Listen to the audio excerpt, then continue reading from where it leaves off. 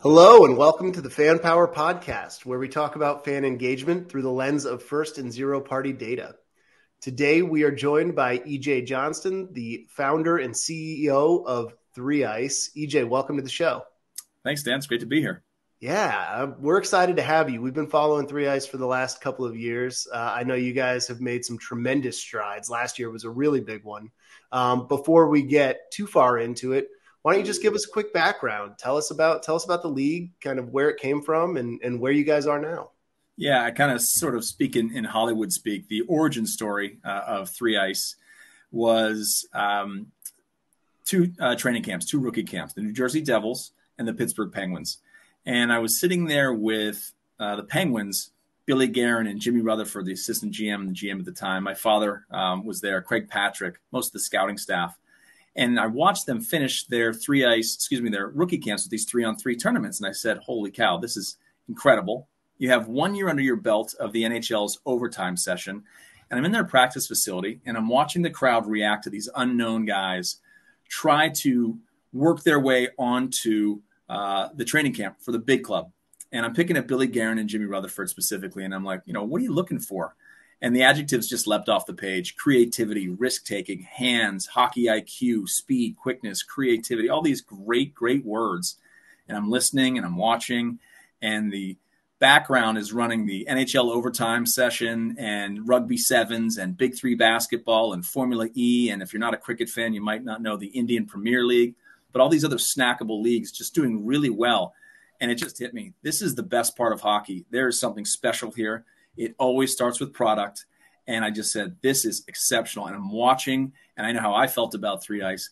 I said, there's something here. It took about a month, wrote the business model. And then I spent about a year, Dan, poking holes in it with every constituency that would touch this: agents, players, Bobby Orr, Mary Lemieux, Brian Trottier, my friends at the NBA, NHL, television network executives, ad agency executives, to make sure I wasn't imagining things. And, after that, I said, okay, we've got something here, and full speed ahead. I have so much respect for you. I mean, we talk to folks all the time that are, either creating a challenger league or trying to disrupt sports in some way, shape, or form. And it's not easy. You grew up in sports to an extent. Yeah.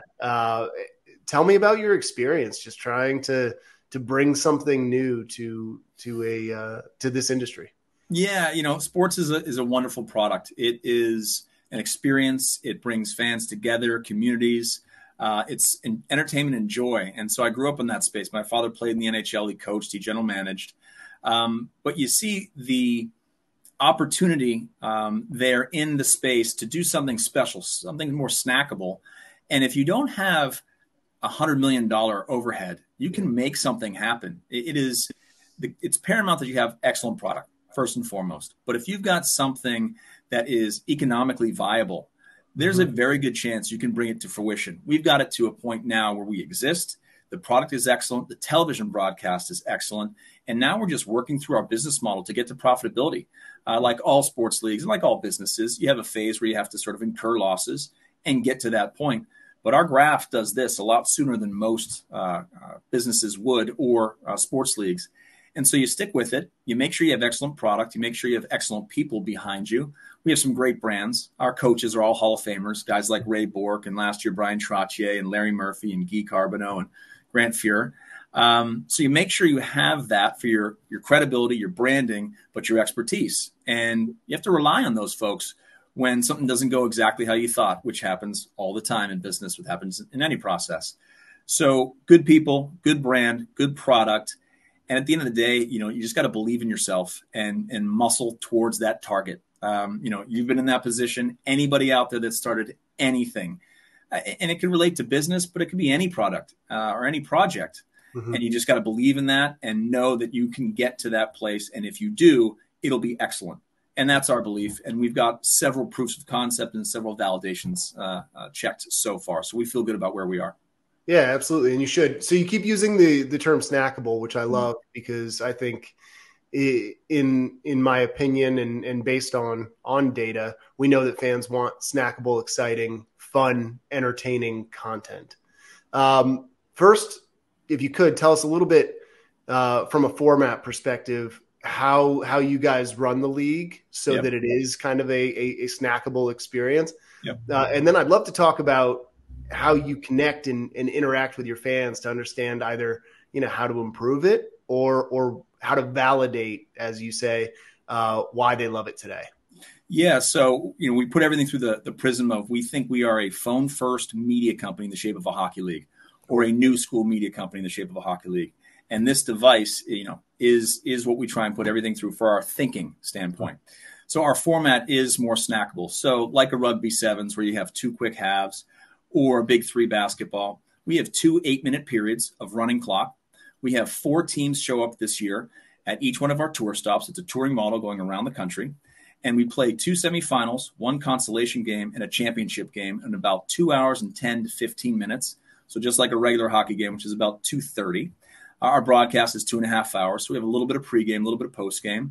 But you go for 8 minutes for your first period, a 4-minute break, an 8-minute period, then we Zamboni, and then we do it all over again 3 more times. We do that for our entire regular season. And then based on the point system that we've got, the top 4 teams will then go to our championships and play for what we call the Patrick Cup, named after Craig Patrick. Yep. So the format is quicker, but then we've also added some things that we think are interesting. We play the puck live off the netting above the plexiglass. If it comes in clean, we play that. We do not have power plays. We do not go to 4-on-3 like they do in the NHL. We go straight to a penalty shot, and it's a jailbreak format where we put the puck at center ice. Everyone lines up on the blue line behind him, and we chase him down as soon as he touches it, and it's live, just like soccer. It's fantastic. Guys have scored off the rebound. Guys have passed it and sent it to another guy. It's great. And we've done some other things like the NBA's over and back rule. If you go into the offensive zone, you can't come out, loop around, kill time, get fresh legs on. That's boring hockey. We don't like that. Intentional icing, also a penalty. So if you try and take the heat out of a hot kitchen and not make a real hockey play, we blow the whistle, penalty shot. So it's quick. It's a lot of hockey in a lot less time. And you've got this ability to watch a whole game in 16 minutes. So you can condense a game down on your phone and highlights in 90 seconds. We have something called 3 Ice in 3 minutes. It's one of our highlight shows. It's the entire tour stop in 3 minutes.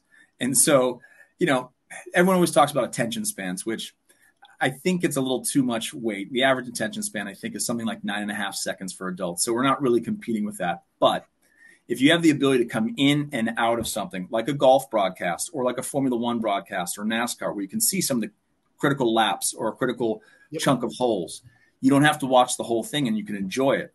Also, you've got this ability to sort of touch the league, as you alluded to. We want our fans helping us pick our cities, design our uniforms, decide who gets the top 3 stars of the night. We have a goal bonus, so we give out $3,000 for the best goal of the evening. Fans can vote on that. All of these things that allow our fans to touch and shape the game and put their thumbprint on it in ways that most leagues would either shy away from, could never do because they've got players' unions or associations that they have to be careful of. We can do things and innovate. I like to say we're a speedboat, not an oil tanker. We can pivot and do really fun things like that. If we think it's a good idea, we'll do it. That's awesome. And the fan interaction component, giving the fans the voice to not only choose where you should play or who should play or who should win, who should be rewarded. Yeah, it's such an important part of fan engagement going forward. And there are some early stage leagues or challenger leagues that are doing an amazing job of that. I also wonder, one of the things I was so curious about is you've done a great job of bringing talent from the NHL, both on the coaching side and also on the athlete side, on the player side, into your league. How much of that is a driver of fans, right? Do they follow coaches and players to this new environment the same way they do in other sports? They do. There's an interesting white paper that was written by Angela Ruggiero, former Olympian, U.S. Olympian hockey player. And it essentially talks about how home-based geography, loyalty will always trump everything. But because of out-of-market television packages, because of your phone, because of betting, there's ways to follow a person or a team or a league and get almost the same level of affinity. Not quite, but almost. And so that really matters for us to have brands. And so for us, our coaches, they're all Hall of Famers. That matters. That's credibility, but it also says to somebody, you know what? I used to watch that guy play, so I'm going to see how he does on this side of the bench. Yep. That's an interesting thing. from a branding standpoint on the player side, we're about a third of our league is ex-NHLers. Most of those guys are somewhere between 31 and about 35 or 36. Then our next chunk of guys are guys that have played in the AHL and all over the world, Sweden, Russia, you name it. And so they're about 25 to about 30. And then we got some young guns coming out of school. So there's a little bit for everybody. In a perfect world, I would probably have that exact mix with 3 or 4 guys that are big names. And we're working towards that. I'm throwing this out there. A Phil Kessel, Jonathan Taves, a Jamie Benn. These guys are 34, 35. And if they want to step away from hockey or the NHL, but don't want to have to do an 8-month commitment every single day, but don't want to give up the game, we think we're going to get those guys. And so those brands will matter for us as well. We'll get there. We're not there today, but we've got some nice names on the NHL side. Paul Carey, Joe Whitney. We had Brian Boyle on board, but his wife had twins this summer. And so he can't do it. He said, EJ, I'm in. He signed the contract. He said, I'm in, but I just can't do it. So we have some nice names now, and they're really electric on the ice. But brand matters, and we're cognizant of that, and we'll get there. So good players now, really great coaches, and we'll get some marquee names at some point. Yeah, absolutely. And then the other side of it is, hockey's so interesting. I grew up and worked with a number of guys who played juniors, who played in Canada, who went through college programs, and a couple were drafted, but it never panned out for them. Do you see yourself at some point kind of as a funnel to the NHL where it's given guys a podium that maybe didn't get that shot? Yeah, without question. So we know we're getting scouted. We've been told that by several folks, agencies, other leagues. So we've been a conduit to European leagues, guys that played in the ECHL, which is sort of AA baseball, to make that analogy. They've gotten AHL contracts, and they've gotten contracts over in Europe where they're getting paid high 6 figures. Finnish league and Swedish league and Russian league. So we've had guys go and do that. But yes, we think as the game in the NHL evolves and gets more opportunities for 3-on-3 and or 4-on-4, there'll be a role for guys that can demonstrate great hands, quickness, a great release, and high hockey IQ. And they'll be able to get their shot in the NHL. Whether they stick around or not, who knows? But we like to say we're looking for sort of these Maseratis or Ferraris that can zip up and down the ice. And if you can score and if you can play, someone's going to come and say, look, you know what? Come to our camp, try out, see if you can make the squad. Now, sometimes those guys, unfortunately, are relegated to a checking role or a role on the team that doesn't play to their strengths. And that's really one of the challenges that they have. There's a guy that I like to point to, Connor Sheary. He's 5'8", 5'9". He was playing on the 4th line for the Pittsburgh Penguins and was checking. And he had probably no future in the NHL. Couple injuries, he gets bumped up to Sidney Crosby's line, and he lights it up. And he's had a 10-year career since. And that's the opportunity that we're giving these guys. Somebody's going to take a flyer on some of our guys in the NHL without question because we know it's happening in Europe now. Yeah, it's interesting. There's some parallels to the XFL there, not only on like the coaching component, right, where they brought in some very well-known coaches, but also giving guys that played good college ball and maybe would be put just into a practice squad or special teams environment on the field to go make a play. And I think they had a really successful season this year. A bunch of guys signed contracts. Yeah. Very cool. Well, tell us a little bit about the future. So you've got to see, you're going to come to our area. You're going to be in Philly and you're going to be up in Newark this year. So excited to get there. Yeah. Tell us about the future of the league. What's this season look like? And then where do you see yourself in 5 years? Yeah. So for us, we want to execute this year at a high level. We thought we did a great job last year. We want to get better. We want to improve, a little bit smarter, a little bit more efficient, but also we've gone from 6 teams to 8 teams, expanding there and giving the fans a quicker experience, right? Mm-hmm. So last year with 6 teams showing up, it's about 3 hours of hockey, a little bit long. So you have 8 teams now, 4 show up each week, play that bracket style tournament. We just want to execute at a really high level. We want to monetize the business, but eventually we're going to go to expansion. From day one, Dan, we've been thinking about our versions of brand extensions. So for us, 3 Ice Kids is an absolute no-brainer. Think Little League World Series. That for us is a one location made for television event. It'd be wonderful to see the best 12, 13, 14-year-olds. It's not really about the skill. It's about the joy of the game at that level and turning it into a really fun product. We'll find our Williamsport. We're interviewing a bunch of cities now. Cool. We also believe that there is a really viable version of 3 Ice Women as an opening act in our game. We've got the buildings. We've got the television networks. We've got the people, the infrastructure. Everybody's in place. You can slot in the best women in the world and play 2 or 4 games in the hour before we drop the puck for Three Ice Men, we think that's a no-brainer.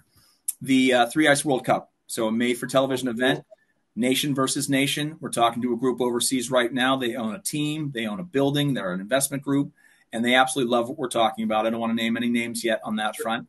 And then eventually, we think there is an opportunity for a parallel league in Canada. So Three Ice Canada playing on a different day of the week.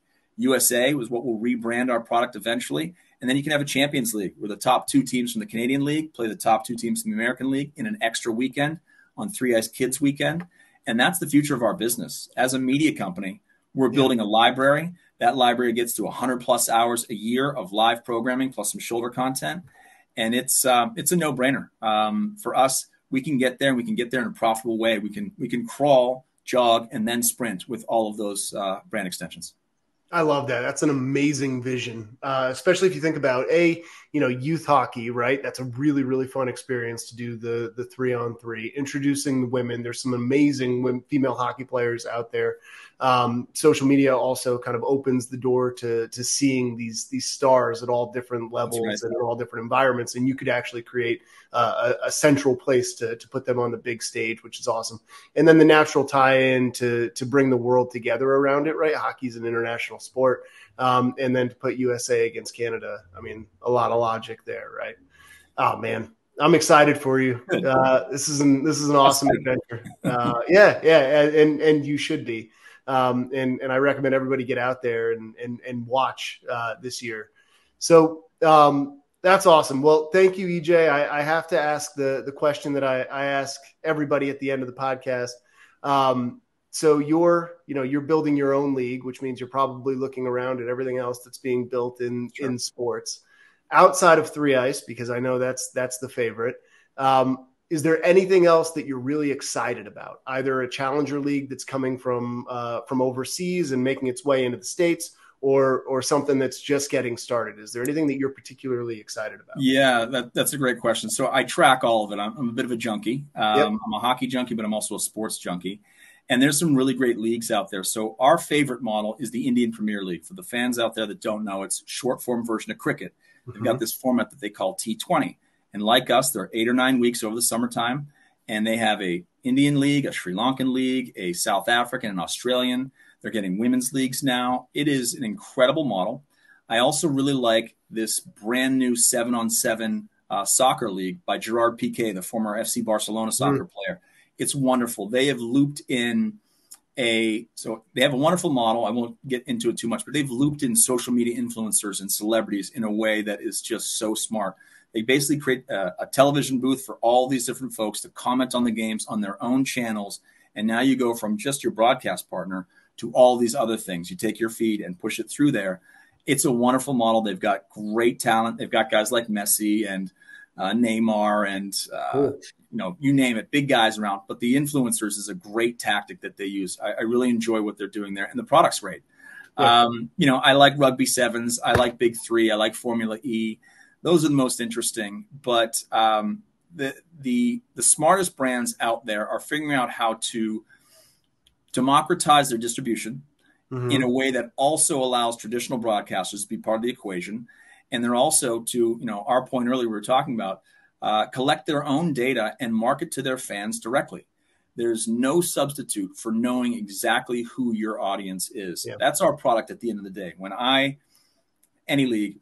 marketing, I'm talking about my product to sponsors and distributors. You have to know exactly who those people are. And the smarter you are about that, the better you can partner with, making this up, Pepsi, Gatorade, Visa, and give them the best opportunity for them to succeed, for them to move product. And then also making sure you're telling the stories that these people are looking for, making sure you're sending them things to sell them that they want and not annoying them, inviting them into the tent to use this device to shape our league in the ways that they're interested in and not annoying them. Social media is an absolute gem of an idea and a platform, but we have to use it the right way. Otherwise, it can be annoying and destructive. We've seen that in other businesses and generally in society. So if you do it smartly, then you can find success. And knowing who your customer is and knowing who you're speaking to and then who you can then take into a pitch room is the most important thing that any business can have. You have to know your customer, and collecting that data in the smartest ways possible is important for us. Yeah. So, I mean, to sum it up, the way I understand it is today you're collecting fan data, you're understanding and listening to your fans in a very deep way, really to figure out who you should bring on board, where you should play, who you should reward, and how you should improve the game. And while you're doing all of that, you're collecting the fan data that's going to enable the sponsors to connect with the right audience in the right way through the right lens. That's right. That's right. I don't want to walk into Visa and, making this up, say that my audience is left-handed and it turns out that they're right-handed. I'm wasting their time and mine. So the smarter I am about that, I'll be more efficient with their time and deliver truly smart packages for my partners. And then, of course, it's just better for my business so I can shape. There's data points you can pull out, and then there's creative things that you can pull out from that. That's more interesting to me, right? The hardcore data is interesting. Okay. But how can I then use that in ways that are more fun, more creative, and outside the box thinking? I know it's an overused phrase, but do that in ways that makes things more exciting for everybody. That's what gets me jazzed about data. If you can have really smart people analyzing the smartest ways to use it, that's the home run. Yeah, and we could go on about this side of the business for forever, but the beauty of sports is that they're emotional. Right? Like you don't have to try and create the emotion. That's right. Emotion is inherent. It's in the story. It's in the product. That's right. And so connecting that to the brands is the biggest opportunity, I believe, in the future of sponsorships and partnerships. And it's arguably easier for you to do it because you're doing it as part of the foundation of the league.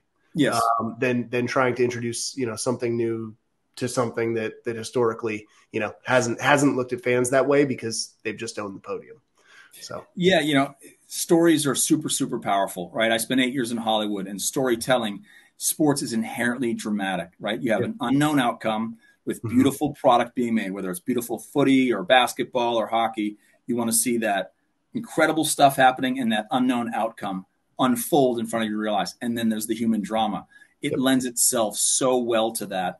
And you don't have to force it. And then you create the emotional connection to it, right? We've talked about the geography, but the idea that somebody was an underdog or somebody got counted out and then wins and becomes a champion. Is there anything better than that? I mean, it's just so moving. It can bring you to tears at some point. Yes. So. We saw it on the PGA Tour 2 weeks ago. That's right. With Michael Block. That's exactly right. That's exactly right. What a great story. And those stories are happening everywhere all the time. And I would bet that you're gonna tell a couple of those stories over the next couple of years. Yeah, that's right. EJ, thank you so much. Congratulations on your success so far, and we're excited to see where you go. Just before we close it off, if you could list out where you guys are playing this year and how fans can watch, that would be awesome. Yeah, so we are on CBS Sports Network and Big CBS here in the States. In Canada, we're on TSN for English language and TVA Sports for French language. And we're selling our rights all over the world right now. I'll let you know where we are, but we're in, I think, 5 or 6 countries already. 3ice.com is where you can go and get tickets. But we start off in Pittsburgh. We end in Philadelphia for our championships. And we've got in the middle, Hershey, Grand Rapids, Boston, just north of Nashville. And I feel like I'm forgetting one. Newark. Thank you very much. Yeah, we're playing in the Devils building. We're playing in the Philadelphia Flyers building. We're playing the Hershey Bears building. Boston's BU. It's great. We're really excited. We've got a great mix of NHL, AHL, and college buildings that sort of touches on all levels of the game. That's awesome. Well, EJ, thanks again for joining, and we're excited for you. Thank you. My pleasure.